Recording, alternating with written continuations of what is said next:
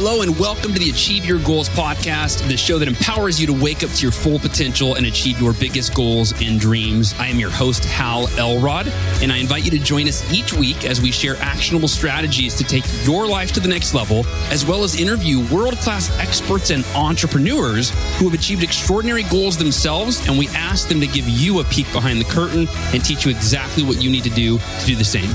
Ready? Here we go.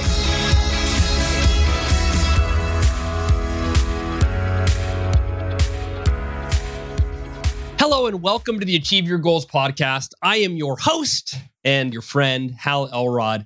And today is a fascinating conversation. In fact, it ended too short. We ran out of time. Delia McCabe, PhD, she is fascinating. So let me tell you who she is, if you're not familiar. We're talking today, by the way, about how to eat to improve brain function. In other words, what foods can you eat? When should you eat them? In what order should you eat them to optimize your cognitive functioning? So my guest today is Delia McCabe. She has a PhD in neurobiology. She shifted her focus from conventional talk therapy after completing her master's in psychology over 25 years ago. And then she immersed herself in the fascinating world of nutritional neuroscience and later examined other lifestyle strategies that impact mental health. She offers a focused, insightful, evidence-based approach into how specific daily choices can improve our mood, concentration, memory, and learning ability and help us build cognitive resilience in our busy, complex, and stressful world, regardless of our age. Now, Delia's knowledge about the brain's requirements for optimal well-being, combined with her enthusiasm for sharing complex science in an easy-to-understand format, and her ability to share practical and actionable steps with her audience, our audience, make her advice practical and invaluable for all of us. She's also the author of 2 books. First book, Feed Your Brain, 7 Steps to a Lighter, Brighter You, which explains the science behind nutrition and brain health. And her follow-up book, Feed Your Brain, the Cookbook, takes the science into your kitchen to enable the creation of delicious brain-supportive meals. Today, we talk about what's the deal with our standard diet. How does that impact our brain? What diet is best for the brain? Which dietary supplements have evidence to support their use? And so many more questions. And again, I have so many more questions for her, so I'm probably going to have her back on the podcast because we ran out of time and I was like, there's so many more things I want to ask you. She's just a wealth of information and I'm really excited for you to learn from her. Before we dive in, let me take just a couple of minutes to thank our sponsors that bring you today's show, that bring you this show every week. First and foremost is Organifi. And second is Cured Nutrition. Now, Organifi, I've been a customer of theirs for long before they were a sponsor, going on, 5, 6, 7 years now. And I love their organic vegan protein powder that I use in my smoothies every day. I drink their red juice combined with a little green tea in the afternoon for a little energy boost when I'm sick, as I have been actually right now. I'm sick. They don't know what's wrong. I got some weird, anyway, it's another story, but I'm on day 14. So normally when I take Organifi Immunity, I'm better within like 2 days, but there's some sort of mysterious sickness I'm dealing with right now. But I do love their immunity product typically, as well as their Pure, which is a lion's mane and bacopa extract supplement to help your cognitive ability. So if you want to improve your health in a fast, easy, convenient way, head over to Organifi.com/Hal to see their entire line of products. It's ORGANIFI, Organifi with all eyes, Organifi.com/Hal, and then use the discount code HAL, H-A-L, for 20% off your entire order as a listener of this podcast. And then last but not least, Cured Nutrition, very similar. I call them Organifi's cousin. They make also high quality, whole food based supplements. My favorite of which is the one that puts me to bed every single night. It is in 2 forms, capsules and oil. I use the nighttime oil, CBN and CBD oil, which has a sedative effect to help you fall asleep and stay asleep longer. And then when I'm traveling, I take the capsules with me on the road and I use those as well. So either way, if you want to improve your sleep, this is a part of my sleep strategy that's become really invaluable. Head over to curednutrition.com/Hal. That is curednutrition.com/Hal and use that same discount code HAL for 20% off your entire order as a loyal, dedicated listener of the Achieve Your Goals podcast. Without further ado, to continue what supplements you should be taking to optimize your brain health, as well as which food you should eat, in which order, when you should eat them, just a wealth of knowledge. Delia McCabe, PhD, on how to eat to optimize your brain.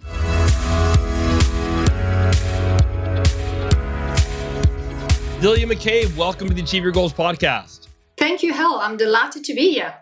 I'm excited to talk to you because I was telling you this before we started our recording, in that two of my favorite subjects are food, like optimizing my diet, and then optimizing my cognitive functioning, whatever that means, and then blending the two whenever I can.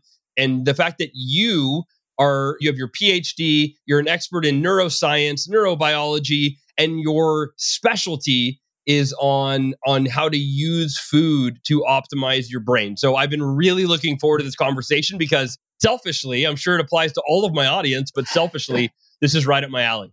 Fabulous. I love talking about this because the more people understand this, the more control they take, which is fabulous. Yeah, totally. And I always say that most people eat for taste and texture, right? That's how we choose the foods that we eat. We look at the menu and you go, that looks good. That, right? And you're making an emotional decision based on how the food is going to make you feel when you eat it. And most people, it's an afterthought. What are the consequences of this food that I'm eating, right? What are the short-term consequences in terms of my energy and my cognitive function? And what are the long-term consequences in terms of my health and longevity or disease and that kind of thing? So a little bit of your background for anyone that isn't familiar with your work. Before you got your PhD, you shifted your focus from conventional talk therapy, which my understanding, that was your original, right, where you started. But after completing your master's, you shifted away from conventional talk therapy. Can you talk about your background a little bit and how you got into the work that you do now? With pleasure, Hal. I think it is important for people to understand where I came from, because otherwise it seems like a weird choice. Because I was busy doing my master's in clinical psychology, and I was working with a group of really smart school kids.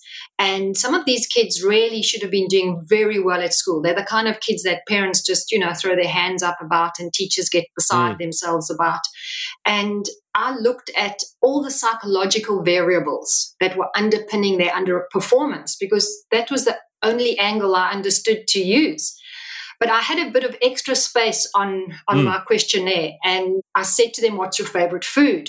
And every single one of the children in my experimental group, that's the kids who should have been doing well but were doing poorly, all of them loved junk food. The food you've just mentioned that tastes great.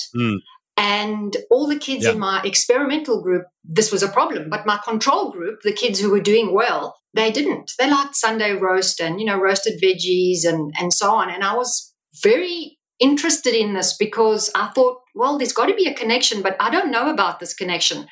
And I was pregnant with my first child, my daughter, at that time. And this is like 25 years ago. So I'm aging myself. And I thought, look, I'll step aside a little bit, get my master's, hand my thesis in and just investigate this more. And as they say, I took the road less traveled and discovered that what we eat has a huge impact on brain development, brain function, mood, focus, concentration, all the things that are really important to living your best life. So other than the obvious reasons, why do we love junk food so much? Like, why would you say that we as individuals love junk food? Is it a societal thing with television commercials and so on and so forth? But why do we love junk food? It's a great question, and there are a few factors related to this. One of the things is actually related to stress. So when we are stressed, we naturally gravitate to foods that have a quick energy release. And it's not just the quick energy release and the feel-good mouthfeel we get. It's also what the body produces, which are called endogenous opioids. So these are opioids that the body makes itself, endogenous, and they get released into our bloodstream. So we have this sense of calm and peace and relaxation from that food. So it's not just the mouthfeel, it's actually this feeling that we get. The other challenge with food is that it's one of the things that we rarely associate with our childhood and our memory. So if we remember eating a specific food in our childhood or when we were in a certain environment, that is a big cue to go back to that food because memory has a huge role to play in our desire for food. But then there's something else, and this is really quite insidious and quite sobering, because the food manufacturers have spent billions of dollars, and I'm not exaggerating, billions of dollars to find out from neuroscientists how to hijack our tastes. And they know that if they give us something that's, for example, a little bit salty, it's also sweet, it's also creamy, it's also crunchy. If they can combine all of those mouthfeel sensations at the same time, it sends a huge input of information to the brain, which stimulates dopamine release.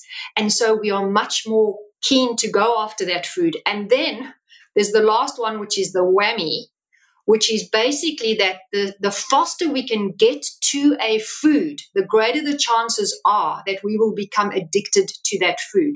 So they make sure that the packages that they design around this junk food are as easy to open as possible. So those are some of the reasons, Hal. Yeah. Let's just dive right into where we're going to go anyway, which is what diet is best for the brain. I mean, I think that's for me, that's what I'm curious about to hear from you because of your expertise. And I have my ideas, but I'd love to hear what your thoughts are on what diet's best for our brain. Great question, and something that a lot of people are curious about, and a lot of people believe very strongly in certain diets. So I can say from the get-go that the diet that has been the most robustly researched with the best evidence is the Mediterranean diet. And I've got some caveats to that because of the modern food supply and the toxicity of the environment. So just to cover the bases, the reason that diet is so good for the human brain is because it ticks a number of very important boxes. So one of those boxes is good fats. And that's a huge discussion. My lecture on fats and oils takes 3 hours. So let's just tick the box of good fats in the Mediterranean diet, and we can dive a little bit into that. Okay. The second thing is that it has got a lot of colorful food, lots of color, and those antioxidants are very important to keep the brain healthy from an antioxidant perspective and also from an anti-inflammatory perspective. The third box to tick is lots of good high density fiber. That's the one thing, and also great fiber-filled carbohydrates. So the brain's preferred fuel is carbohydrates. Getting them in an unrefined form also satisfies the gut's requirements for a lot of fiber. So those are the basic factors related to why the Mediterranean diet is the best diet for the brain.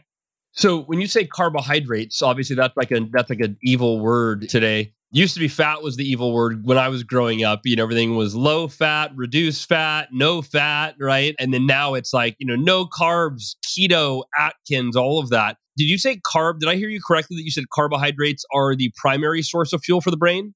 They're the preferred source of fuel for the brain. And when I say carbohydrates, I'm not talking about crisps or bread. I'm talking about carbohydrates in the form of things like broccoli, things like cauliflower. Of course, we have starch forms of carbs, which we can eat if we move a lot. And those are things like potatoes in their full form, sweet potatoes, rice. Quinoa is a carb, but it's actually not a carb. It's actually a seed, but it's got carbs in it and good protein. So we can get into, more detail there. But when I speak about carbohydrates, I'm speaking about unrefined, fresh produce. That's the first and the best form. When we speak about how the brain wants to work and how it operates, it can use fat. But there's a lot of complex research underneath that. And I know that the keto guys and the paleo guys, they all follow the brain uses fat as a fuel. It can, but it's not its preferred source of fuel for a number of reasons, primarily because it's much easier to find unrefined carbs versus good forms of fat. So the brain can use fat, but the carbs tick a number of boxes. If they're unrefined, they're full of carb, full of fiber, and they've also got all those antioxidants in them, which is great. Okay. So talk about fats then. What is the correlation, and should you be blending with that, the diet that's best for the brain, the Mediterranean diet? Talk about how good fats correlate with eating unrefined carbohydrates. So if unrefined carbohydrates are the preferred source of fuel for the brain, I've always been, or not always, but my understanding, and maybe it's these keto guys as you talk about, Bulletproof, Dave Asprey, my friend, that fats are the best fuel for the brain. talk about how would you, like in any given day, would you start your day with some unrefined carbohydrates to get the brain into gear? Would you start it with fats, which is what I do based on my understanding? I'd love to learn about that. The first thing to know about fat in the brain is that 60% of the dry weight of the brain is made up of fat. 60%. So if you took out all the water, 60% of what is left is fat. Now, the reason that's so important is because of the neuronal membrane and the way the brain forms connections between neurons. So that's important. Of that 60%, between 20 and 25% needs to be made up of essential fatty acids. Essential fatty acids are fats that we cannot make ourselves. We have to get them from our diet. And about 95% of people are deficient in these fats because of the food supply that we now get. So we need both omega-3 and omega-6 for optimal brain function. So that's that section. Okay. When people eat an enormous amount of fat, a lot of them are focused on saturated fat, things like coconut fat, even people, cacao butter, coconut butter as well. That's plant saturated fat. Animal forms of saturated fat are different. They've got a different biochemical makeup or structure. And so they behave differently in the brain and the body versus the plant forms of saturated fat. And just to go back a little bit in time to give you an idea of how deeply I had to dive into fat, because when I discovered this 60% of fat in the brain, I thought, it'll take me a couple of weeks to figure this out and then I'll move on. And I ended up creating a chart for myself because the fat and oil story is the most complex story in nutrition, which is why it's so easy to fool people around this conversation. So I created this chart. And so the first section of the chart is saturated fat. The second one is monounsaturated fat. And the memory mnemonic there is simply Mediterranean, because the most famous monounsaturated fat is olive oil. And most people, associate olive oil with good health and so on, and it is. Avocados fall into that, as well as peanuts that aren't actually a nut, they're a legume, and things like pecan nuts, cashew nuts, and so on. We can make both saturated fat and monounsaturated fat in our body. We, in fact, missed that. Researchers missed that when they, you were speaking about the low fat, no fat craze. They missed the fact that if we have too many refined carbs, those carbs get turned into saturated fat and monounsaturated fat that we carry around with us. However, the polyunsaturated fats, the omega-3 and the omega-6, are fats we cannot make. We have to get them from our diet. And traditionally, when people lived along the coastline of certain countries, they got enough of those fats through fish. Some people still eat fish today and think they're getting the same amount of those fats. They're not, especially if they farmed fish. And even in the wild, they're getting a whole lot of toxicity with those fats in the fish. And then those are smash fish. We're talking about salmon, mackerel, anchovy, sardines, and herring. And other fish doesn't contain the same percentages of the DHA and the EPA that people are consuming those fish for. Another myth is that we don't need any omega-6 essential fats, which is not true. Without essential fats, omega-6 variety, we battle with memory consolidation. So long-term memory is impacted with that. We battle with not dealing with inflammation optimally. Our hormones battle, our heart battle. So we need omega-6s and we need omega-3s in the right ratio. The problem with the paleo and keto diets is that most of them are getting their fats from the mono and the saturated. They're not getting enough of the essential fats. And if they're eating animal products to get the essential fats, it's like taking a detour to get those fats. So personally, I don't eat fish anymore because I understand about the toxicity in the ocean, and I understand that many of those toxins are neurodegenerative causing toxins. So I don't eat fish anymore, but I do eat a lot of other good fat. Me too. I stopped eating fish for the same reasons. Fantastic, Hal. Great decision. It was a hard decision because I know that fish is really tasty and I know that it has a lot of other benefits. But, from a health perspective, we have to be realistic. And that's what I meant when I spoke about the Mediterranean diet. There are caveats with it. That's no longer an option if you know enough. The challenge is, of course, to get enough of the other good fats. And so we have to focus on getting unrefined, organic, very low processed flax seeds, chia seeds, sunflower seeds, sesame seeds, and all of those products, because those contain the omega-3s and the omega-6s, which we need. However, and this is where there's a lot of a sticking point and where the fish oil manufacturers have really won the day, because they've told people, you can only do a conversion from the plant forms of omega-3 and 6 to the more complex forms like GLA and EPA and DHA minimally. You can't do that conversion enough. And that's actually not the truth, because the research shows that we can do that conversion optimally if we have enough of the cofactors. And the cofactors are B3, B6, vitamin C, magnesium, and zinc. Those are the cofactors. But remind me about these cofactors, because when we speak about stress in the brain, those cofactors also come into the discussion again. So if we've got enough of those nutrients and we have enough of the plant forms, we can happily convert. And then we convert at the rate that the body prefers. And any of the listeners or people that are watching this will know that if they've gone to see a doctor and they need surgery, one of the questions is always asked, what supplements are you on? And if you're on fish oil, you've got to stop that. And the reason for that is because it makes your blood very, very thin. And it does that in a way because the body isn't performing that conversion itself at the rate it needs those compounds in. It's converting it, doesn't have to convert it, it's getting it straight. So that's part of the problem as well. So we're touching the surface here, but the bottom line with fats and oils is that it's the molecular structure that counts. One of the things that is really important to keep in mind is the complexity of the subject, essential fats and normal fats, and one of the reasons that it's so easy for people to get fooled. So the bottom line is it's the actual biochemistry of these fats that's important to understand, because the length of the molecular structure actually impacts how it functions in the body and the brain, which is why the EPA and DHA, which are the most complex fats that we've ever come into contact with, are so important in the brain, because the brain needs that malleability and that flexibility. And in the same breath, we want to make sure that these fats are pristine, which is why consuming fish is a challenge, because many of the toxic compounds that come with seafood today impact this delicate, very sensitive neural tissue.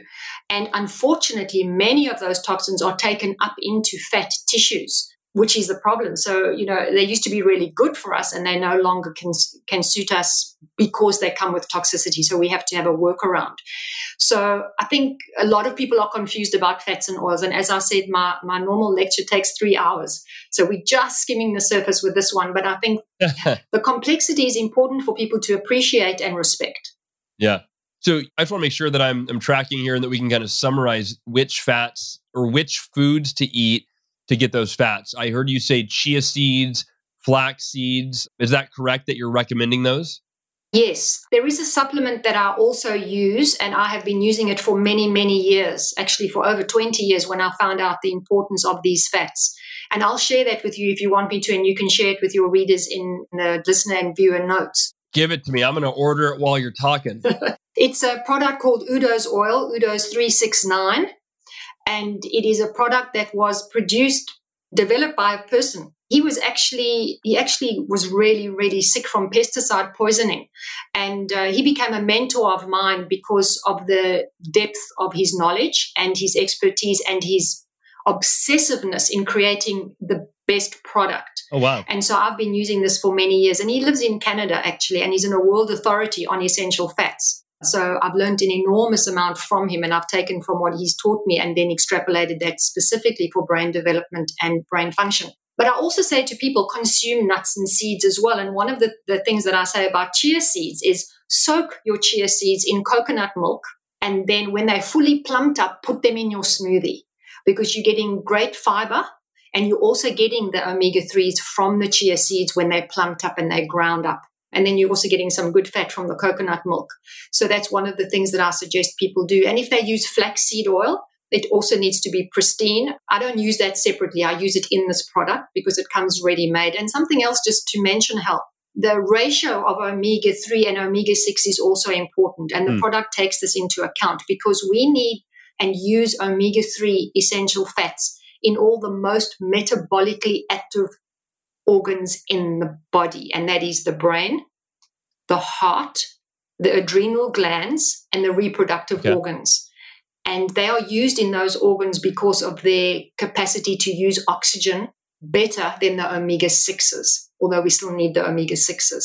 So that ratio is very important, 2 to 1 in favor of omega-3. But as I was saying about flax seeds, if you get flax seeds, grind them up. And Udo's oil, you said, has that ratio already figured out. Absolutely. And it's an organic product. It's cold pressed. The bottle is nitrogen flushed before the oil is added. Then, of course, the bottle is finished off with nitrogen gas before it's sealed. So it's completely oxygen free. It's also put into a cardboard box and it's date stamped. Oh, wow. And it's the only product I've ever found in the world that actually tells you how much you must use per body weight, which is really fantastic because most supplements people just swallow and there's no body weight allowance. So that is important. Flax seeds, still use them. Grind them up though. Wow. Put them over a salad and so on, but don't grind them before you use them because they're also very sensitive, light, heat and oxygen. So this conversation about fats and oils is very important because without them. Interesting. So flaxseed, you should not buy ground flaxseed then? No, because the moment it is ground, those precious fats in the seed are then exposed to light, heat and oxygen. So they start oxidation and that's a challenge. So these seeds should also be bought cold, refrigerated. And that's something else that a lot of people don't consider. So you become a lot fussier when you look at fats from this perspective because you'll also never, ever eat any fat product that comes in plastic because the chemicals, which you'd well know with your research, leach into fat much more quickly than they leach into water. So never, ever allow any fat to touch plastic. So it's a big conversation, fats and oils, but it's critical in terms of brain function and brain development. Without these essential fats, we actually can't be agile and flexible. And you know what the great thing is? When we're consuming these fats for brain function, they also work with the whole body. So, when we're on our yoga mat, we don't have aches and pains. We become more flexible because now our synovial fluid has more of the right fats in it. So there are all these beautiful spin-on effects. So when people say, well, they're getting old and they're getting aches and pains, I go, no. It's just because you don't have enough of the right fats in all your tissues. So what's your recommendation? I'd love to get granular here and specific for people and for me in terms of fats. How often are you eating them? Like Udo, for example, the Udo's oil, which I've taken in the past. I didn't realize it was the quality control was as excellent as it is, as you just described. So I'm really going to get back to taking that. When do you take it? Are you taking Udo's oil first thing in the morning? Are you taking it once a day? Are you taking it multiple times a day? I'd love to get specific. And then, by the way, after that, I'd love to know what other dietary supplements have evidence to support their use.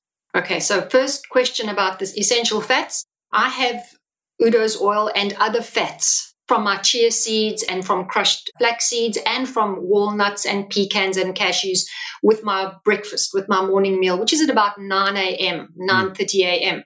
And I'll have fresh berries with that. I make my own granola, a grain-free one. I use buckwheat and I use quinoa flakes and so on. So I use that as well. So that's when I have my first dose of the oil. And then at my next meal of the day, I have my second dose. But then I'll also have other fats. So then I'll also have extra virgin cold-pressed organic olive oil, which is another conversation because so much of the olive oil is adulterated with other compounds. So I'm very fussy about that olive oil that I use. I make my own pesto. So then I'll put pesto on the meal and I have some extra seeds. Maybe I'll put some hemp seeds or some sesame seeds, make a salad dressing out of tahini, very, very nutrient dense food source. It's got great magnesium in it and also the good fats from that and also sunflower seeds. And then I have that generally with a whole lot of vegetables. And most of those vegetables are raw. I'll roast sweet potato or I'll roast some butternut with spices in the oven, but dry roast, no oil with that. When it comes out, I add the oil. And then I have that as a meal. And then I normally have a smaller meal towards the end of the day. And that normally is just fruit. And I don't have any Udo's oil then because it's actually quite stimulating. It gives you energy. So I don't want to have that as I go to sleep. So that's basically what my day looks like in terms of oil intake. Now, and this is a whole nother topic, but are you, from what you described, it sounds like you're vegan. Do you not eat meat? No, I'm not complete vegan. I'm very fussy about eating red meat. That's what I choose to eat. I don't choose to eat chicken. And I'm battling actually to find good sources of red meat because I want it to be pasture fed and pasture killed. if that's the right way of saying that. I'm still battling because in America, the classification is different health. So in Australia, it was really easy to find 100% organic, grass-fed, pasture-raised meat. But yeah, they've got different ways of checking that. And I had a whole conversation with the guy at Whole Foods a couple of weeks ago around this issue. So, you want it to be grass-finished and you want it to be 100% pasture-fed and so on. And that's what I look for. I don't eat that often, though. Maybe once a week. I'll have that, and so that I'm really fussy about that. So I do eat a lot of grains, and so quinoa is one of my staples. I will eat lentils, which are fantastically nutrient dense. I'll eat a lot of beans as well, and I combine them so that I have, full protein source. But I think one of the things that people that are kind of obsessed about protein, which is basically the paleo brigade, firstly, it's an evolutionary oversimplification to think that paleo is best for us. And that's another conversation. I've actually got a blog post about 10 reasons why paleo isn't the answer that most people think it is, although it does have many, many benefits, primarily a focus away from processed food, which I really honor and agree with. But in terms of having to eat meat all the time, this is not necessarily the best thing for the human body. And we do get protein from a number of different sources, and the body is smart enough to combine the different amino acids that are strong in some and weaker in others together to give us robust health. And we know this from population studies where people haven't eaten vast quantities of meat. So I think we can kind of put that to bed, although I know that it is a contentious issue. I actually wrote 2 blog posts on this exact topic. What is the best diet for brain? And I brought in research about paleo and keto and intermittent fasting and so on. But to go back to what you asked me about before, about dietary supplements, before I started my PhD, I had a whole lot of dietary supplements that I really thought were doing me good. And when I did my PhD, I was quite shocked to find that there isn't a lot of evidence to support a lot of the products that are sold. And a lot of the products are sold on a premise that we know X does Y in the body, therefore supplementing with X will support Y in the body. And that is a marketing jump that a lot of companies take and use. And I wrote an editorial on that and I called it Marketing, Hope and Hype, because that is a bit of a problem. So we need to get away from that. But I can tell you without a shadow of a doubt that we know that magnesium is a very important product, important nutrient, and in the right form, it can do us a lot of good. We also know that zinc is important. We also know that iron is critical for both brain development and function.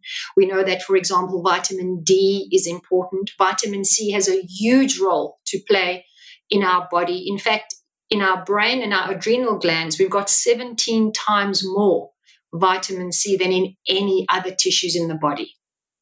So we know it's critically important as a nutrient, particularly when we're stressed. And, we may get to that if we have time. So those are some of the nutrients that we know in supplement form we definitely do need. Yeah. There are others that there's anecdotal evidence, and there are things like, people supplement with garlic. I know that you did that, and I know you probably still do. And that's fabulous because that's a product that comes in a natural form and it's just concentrated. In a product. But a lot of the other products that people take, bodybuilders take a whole lot of products. We don't have enough evidence yet to show that they really are doing a benefit, and they could be doing harm, overloading the kidneys and the liver, because the liver's got to process all these things. Absolutely. So I think circumspection is really important, and you have to look at the evidence. And as I said, it was a huge project for me to do that. Take all this the dietary supplements that the people in my groups were using, and then dissect each of it. Hell, it was an enormous task because I had to look at all the actual active ingredients, and then I had to look at what came with the product. So I became like this private investigator.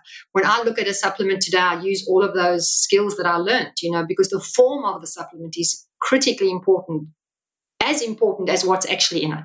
Yeah. Well, so a few things that came up for me. One is you mentioned some of your blog posts. I want to let everybody know you can go to lighterbrighteryou.life, right? That's your website. So is that where your blog posts are, I'm assuming? That's right. Hell, that's where they are. Okay. And then I also need to connect you with where I get our meat from.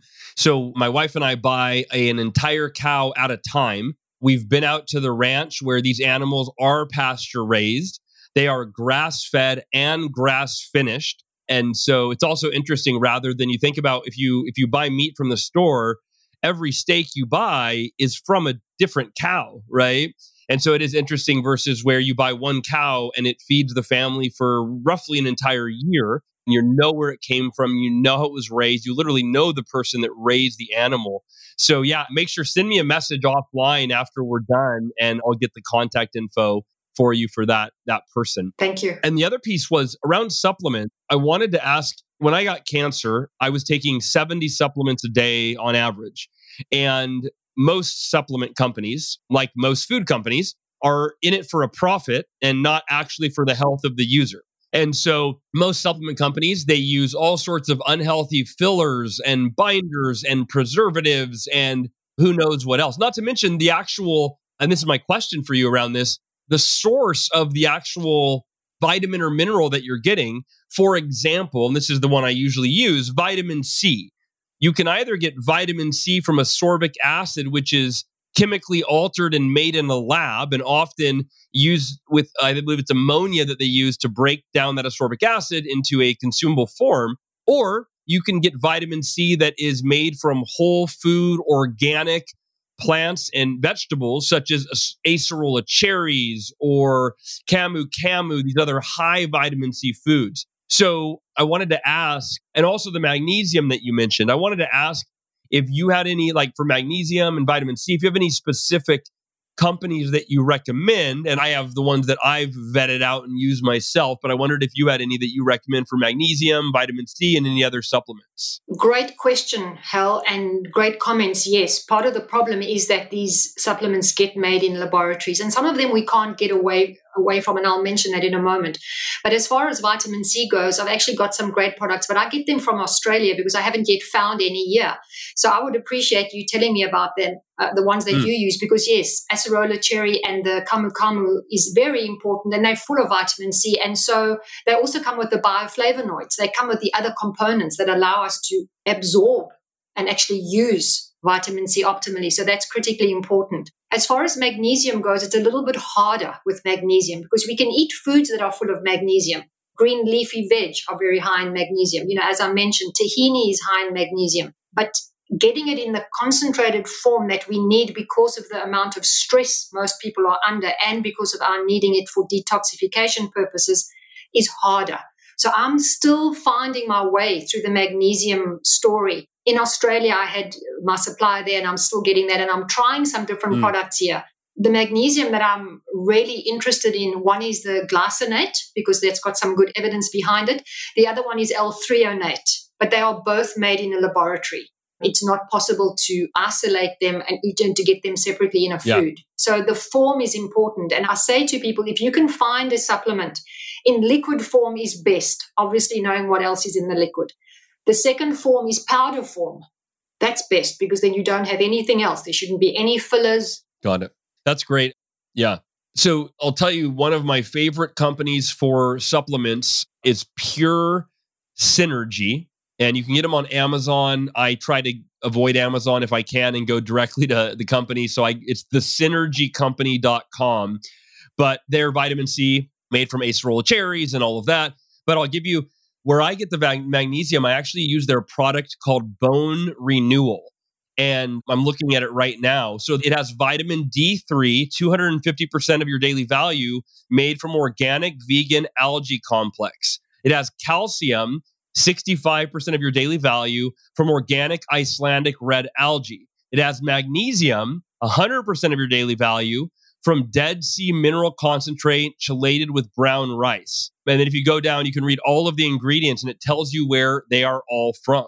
So that, Pure Synergy, if you want to check them out, that's become one of my favorite go-to companies. And then they use vegan cellulose capsules, certified organic tapioca, certified organic acacia fiber, certified organic MCT oil for their delivery, no GMOs, no dairy, no gluten, on and on and on. So that's become, I don't know that any company's perfect, but that they seem to have the highest standards and always come from whole food sources whenever possible. So Pure Synergy is my favorite brand for everybody listening. And Delia, if that is at all helpful as a resource for you as well.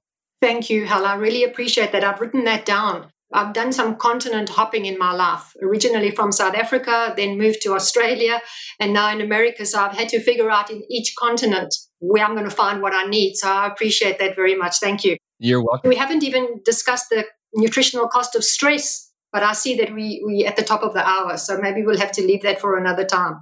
We'll have to do that for next time, but I'm fascinated. You're such a wealth of knowledge. Like you said, you could talk on fats for 3 hours alone. So where is the best, again, being that you're a wealth of knowledge and your website, I was browsing through all of your articles and blogs and extra resources on there, not to mention your 2 books that you've written. Where is the best place for people to find you and follow you? It's a good question. I've actually been more focused on knowledge acquisition than building a following. And I think I need to change that because my focus is moved from, my children now.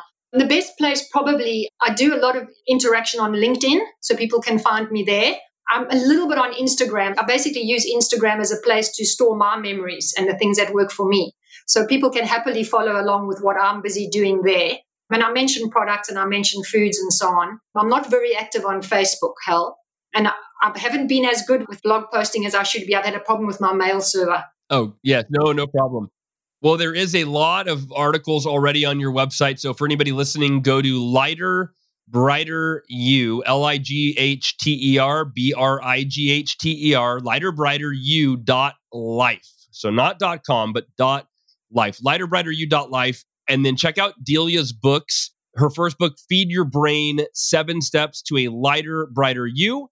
And Delia's second book is Feed Your Brain, the Cookbook, that obviously breaks down what recipes you can make to indeed feed your brain. Where Delia, it is really a pleasure to talk to you. Thank you so much for sharing your knowledge and your heart with the audience today. Thank you, Hal. It's been a pleasure. And thank you for your help. You helping me too. Oh, you're so welcome. I'm glad it's mutual. Well, goal achievers and members of the Miracle Morning community, I hope you enjoyed today's episode. And please feed your brain what it wants and what it needs to function optimally, because in my opinion, you deserve nothing less. Your family deserves nothing less.